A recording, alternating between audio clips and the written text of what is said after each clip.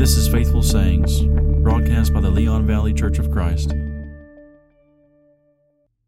Thanks for tuning in. I want to begin by sharing a message from Brother Warren Berkeley. Warren preaches in McAllen, Texas, and he has a blog called Burke's Blog, burksblog.com, if I'm not mistaken, and periodically shares some verses of Scripture and then a few of his thoughts, very similar to what we do, again, on this podcast and what I do in a series called Bible Talk. And I just wanted to share some thoughts that he had about 2 Peter chapter 3 and verse 18 and spiritual growth. So 2 Peter 3:18 says, "But grow in the grace and knowledge of our Lord and Savior Jesus Christ.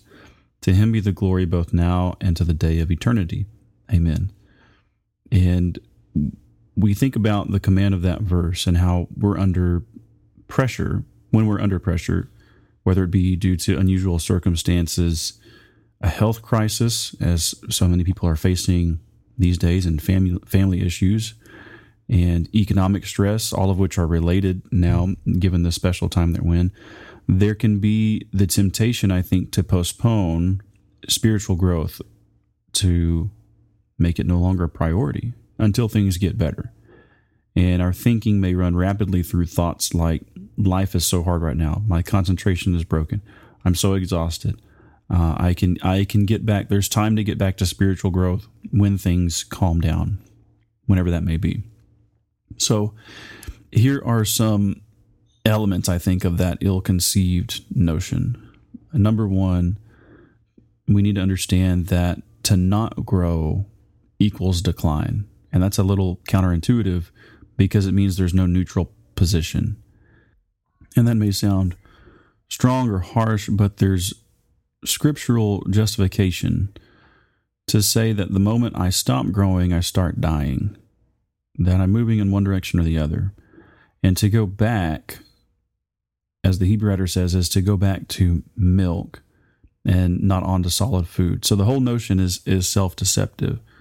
It is neglected discipleship. If I am going through those thought processes and I am essentially just making excuses, yes, and even though my points are legitimate, life is hard, and there is reason to be concerned in a health crisis, and when we have relationship and family issues and financial stress and economic stress, those are legitimate things to be concerned about. And so the point is that the point is not that you shouldn't be concerned about those things, but that even given those circumstances, we cannot stop striving for spiritual growth. Right? 2 Peter 3:18 still applies even in those circumstances. And there's nothing that will ever excuse us from not reading and studying God's word. Nothing that will ever excuse us from not continually praying to him and neglecting those spiritual disciplines within our lives, serving others, teaching others, living by example, all the, just the whole gamut of things we can run through.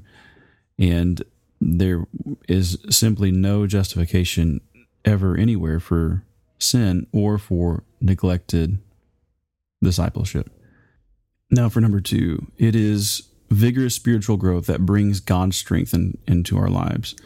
And so the point here is that we really are hurting ourselves if we, it sounds like a good idea to put spiritual things on the back burner until things, quote, calm down.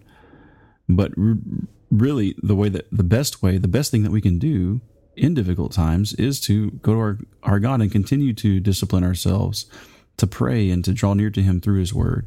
So to put a pause on spiritual growth not only reduces your capacity to cope with difficulty, it amounts to turning away from the ultimate source of strength that gets us through whatever actually is or is perceived to be our present difficulty.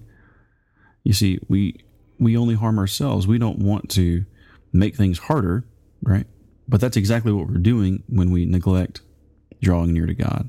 We neglect spiritual growth, right? We're robbing ourselves of the strength that he affords through those things. He blesses us through his word and through prayer, right? If we want the peace of God that surpasses all understanding, well, then we have to meet the conditions, right? Which I know is in the religious world today You hear obedience, you hear conditions, you hear works. Those are all bad words, but Scripture uses them freely. The New Testament writers, the Holy Spirit uses such things freely.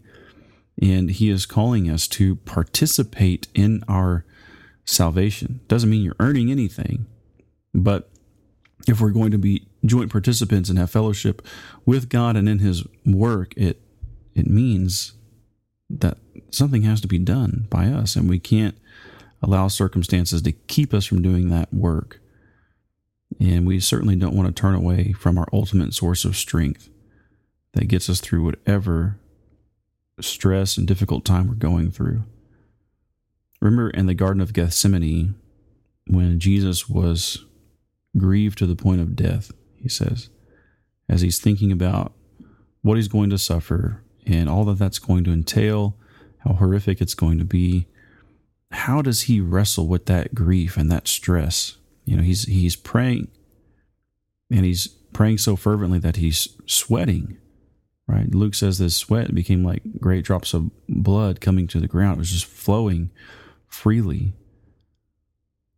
right? But that's how Jesus was strengthened to endure the cross, right? God didn't take away whatever cup Jesus was praying would be removed, but He did strengthen him. He sent an angel to minister to him. And Jesus drank the cup, right? And so as our example, that is what we need to do, right? We need to wrestle with those distresses in the context of prayer.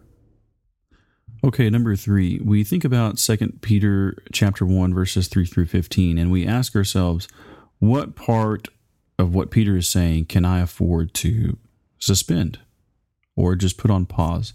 So let's just read 2 Peter chapter 1, verses 3 through 15. That's where Peter says that His divine power has granted to us everything pertaining to life and godliness through the true knowledge of Him who called us by His glory and excellence. Through these He has granted to us His precious and magnificent promises, so that by them you may become partakers of the divine nature, having escaped the corruption that is in the world on account of lust. Now for this very reason also, applying all diligence, in your faith supply moral excellence, and in your moral excellence knowledge, and in your knowledge self-control, and in your self-control perseverance, and in your perseverance godliness, and in your godliness brotherly kindness, and in your brotherly kindness love. For if these qualities are yours and increasing, they do not make you useless or unproductive in the true knowledge of our Lord Jesus Christ. For the one who lacks these qualities is blind or short-sighted, having forgotten his purification from his former sins. Therefore, brothers and sisters, be all the more diligent to make certain about His calling and choosing you, for as long as you practice these things, you will never stumble. For in this way the entrance into the eternal kingdom of our Lord and Savior Jesus Christ will be abundantly supplied to you. Therefore, I will always be ready to remind you of these things, even though you already know them and have been established in the truth which is present with you. I consider it right, as long as I am in this earthly dwelling, to stir you up by way of reminder, knowing that the laying aside of my earthly dwelling is imminent, as also our Lord Jesus Christ has made clear to me. And I will also be diligent that at any time after my departure, you'll be able to call these things to mind. Okay, so that's a lot to chew on, and the thrust of our point here, again, as we think about the question, what in that text that Peter mentions can we afford to neglect? Is there anything in that passage that we can safely say, well, I can just ignore that for a while, and then we offer up our stress as an excuse?